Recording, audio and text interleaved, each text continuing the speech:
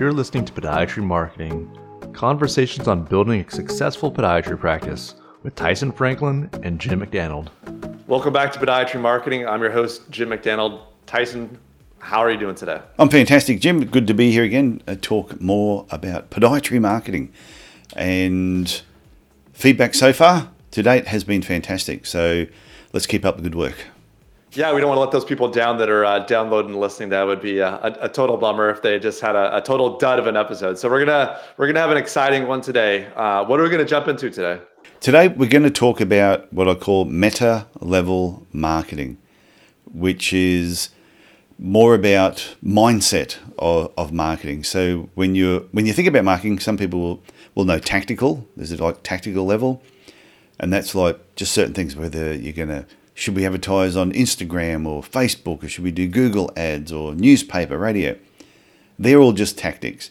Then you've got strategic level, which is looking at a big picture of what you're planning, or what is it you want to achieve through your marketing, through goal setting. But then you've got meta level, which is your mindset. And depending what your mindset is on any given day can have a huge effect over your strategy and also the tactics you use. That makes a lot of sense. I'm really looking forward to checking out these three levels. Because thank you, like you just said, how you approach the situation or how you approach these opportunities is almost as important as the actual opportunities themselves. So I'm ready to dig in and hear what you have to say on these topics. Well, the best example would be if you have a negative attitude towards marketing. Say you think marketing is evil. Then if you keep telling yourself that marketing is evil, then any form of marketing or advertising you see, you will convince yourself that there's an evil message behind what it is that they're saying.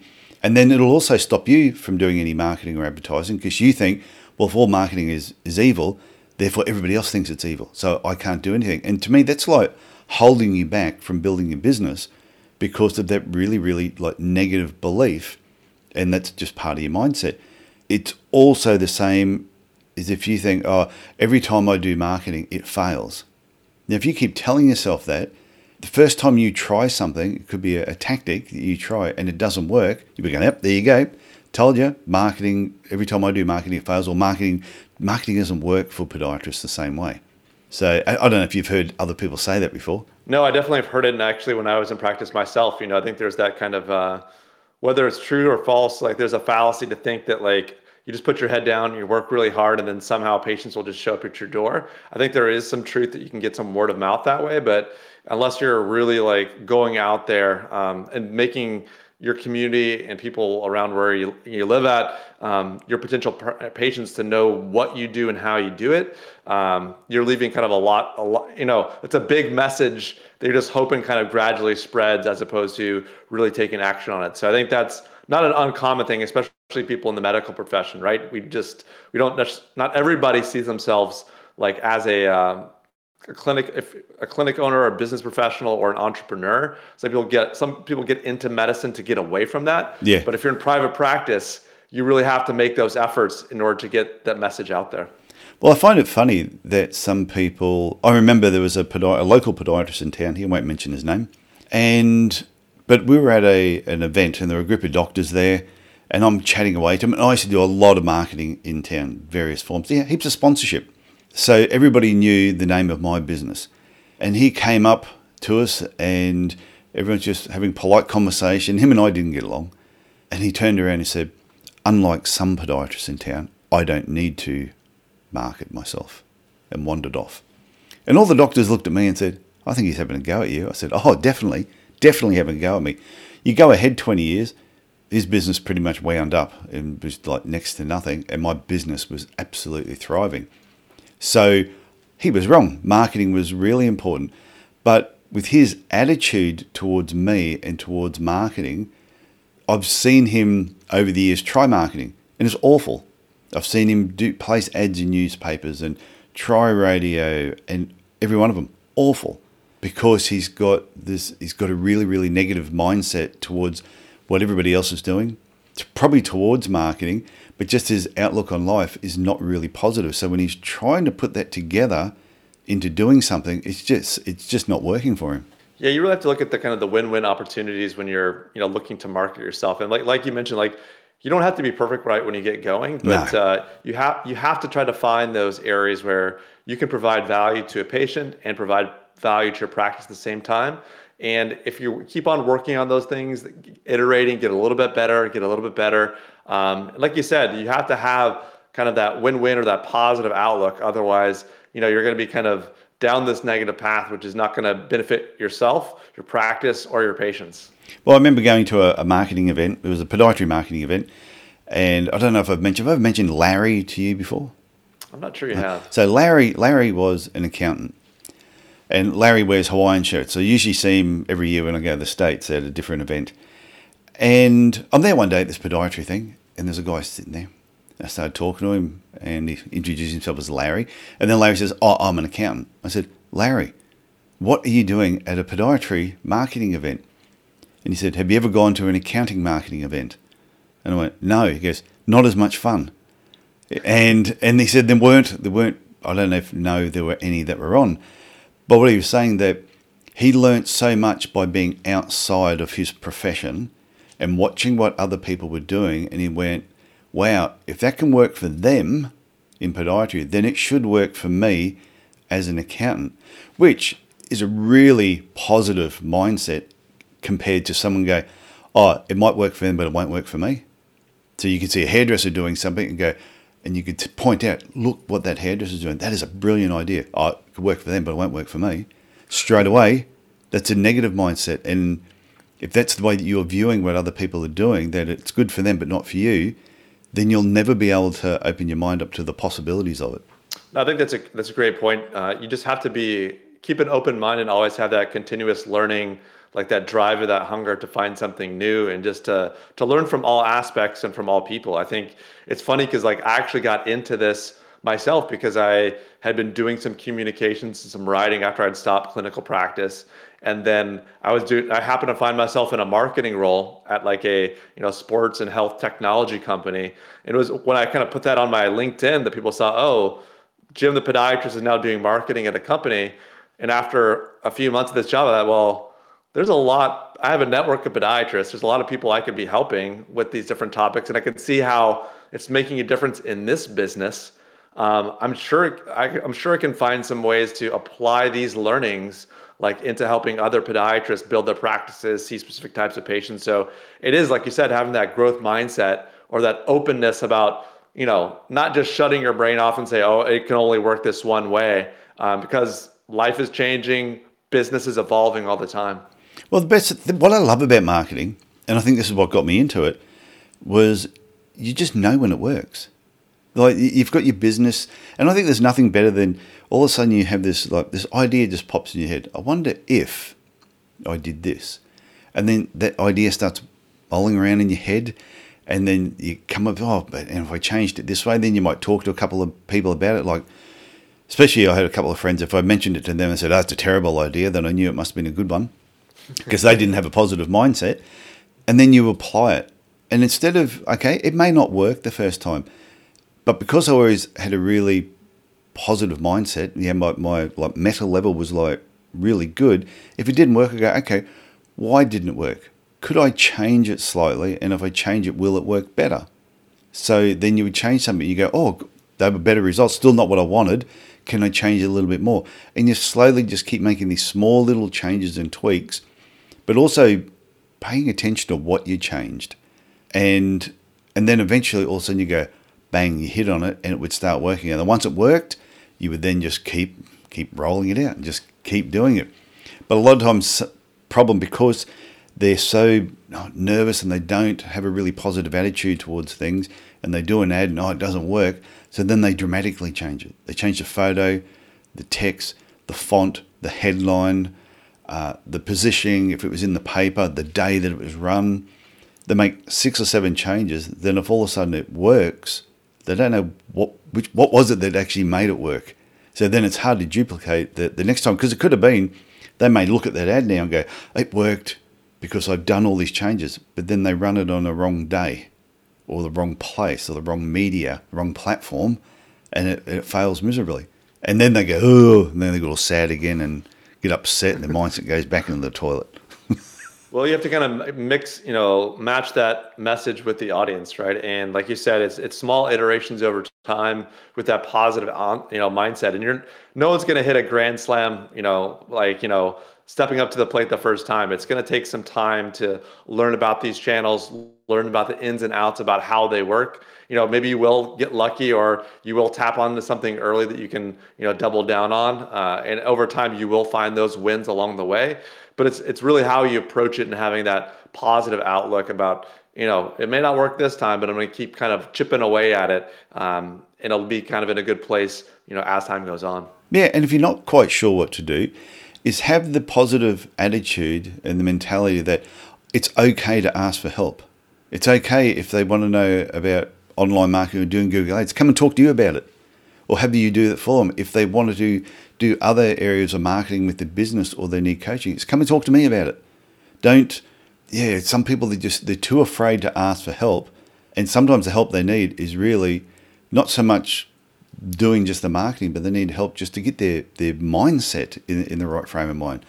Because they always say, if you have a look at the 5 closest people that you hang around with, then if they're very negative and they don't have a good outlook on life, it's really hard for you to have a positive outlook on life. So you need to bring more positive people in. And someone was talking to me recently, I don't know if I mentioned this before, and they said, if you're trying to lose weight, if you're having an issue with weight and you're a bit overweight yourself, they said, have a look at the people that you hang around with, and are they really fit and healthy, or the people you hang around with are a little bit overweight as well. And therefore, you're telling yourself, it's okay to be a little bit chubby. But if I was hanging around you, Jim, I reckon after a couple of weeks, I'd probably lose 10 kilos. we go on a few runs or a few bike rides around Montreal, that's for sure. But I think you touched on a really great point, though. It's like this kind of like ask for help, or just, ask for like other people's, what they've done in the past. Because I think whether it's asking me about Google Ads or asking you for some coaching help, whether it's that residency mate or that classmate that you haven't talked to in 2 or 3 years, like they're only a phone call away or a Zoom call away. And, I think sometimes, especially people that are in solo practice, they get bogged down with taking care of staff, taking care of patients. They got to run to the OR, to the surgery center. Life is very busy. And that half an hour phone call, or that hour phone call with a colleague, while on the surface, it may seem like, oh, I just don't really have time for that. And I can kind of handle it. Yeah. But you'd be surprised if you take the initiative to get in touch with that residency mate or that classmate you had at podiatry school, and just have a 30-minute or 60-minute conversation just about practice in general or a specific topic. I think that sharing is much, much more needed within our profession, and will really help people kind of get over that kind of like, oh, I don't really have to. It can sometimes kind of give a boost of that. You learn a little nugget from one of your friends, and you feel like, oh yeah, I can try that now. And it's just people can kind of build off other people's momentum, and sharing is a great way to do that with others. Yeah, I think feeding off of other people's enthusiasm, their motivation, their positivity is great, and connecting with people that you know that are positive. But I also think it's really important. And Peter Wishney, do you know Peter? Yeah. I know Peter, yeah. Yeah, so Peter, and there was something that he always has when he has his rainmaking day, where he'll block out a certain amount of time in the week to focus on certain parts of his business. And I think it's also really important that, okay, you're associating with the right people, but you've also got to allocate time that you're really well rested to then work on the type of strategy where you want to take your business, the type of tactics that you want to use, and you do it with a very clear, energetic mind. And I equate it to, could you imagine a brain surgeon, for example, just about to do brain surgery? Really important. And it's on your brain. But before he came into the operation, he did a marathon. He just finished doing 42 Ks, totally buggered. And it took him 4.5 hours to do this marathon. And then he doesn't go and slip on his scrubs and then go and perform brain surgery. Because to me, that would not be physically or mentally, you're in the right place to be doing brain surgery. And I think that's what happens with people when they're thinking about marketing and all that. They flog themselves silly all day, super tired, and go, oh, now I have to do marketing. And they're doing it when they're really tired and they're not getting the best out of themselves.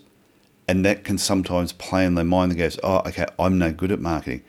Maybe you are, you're trying to do it at the wrong time.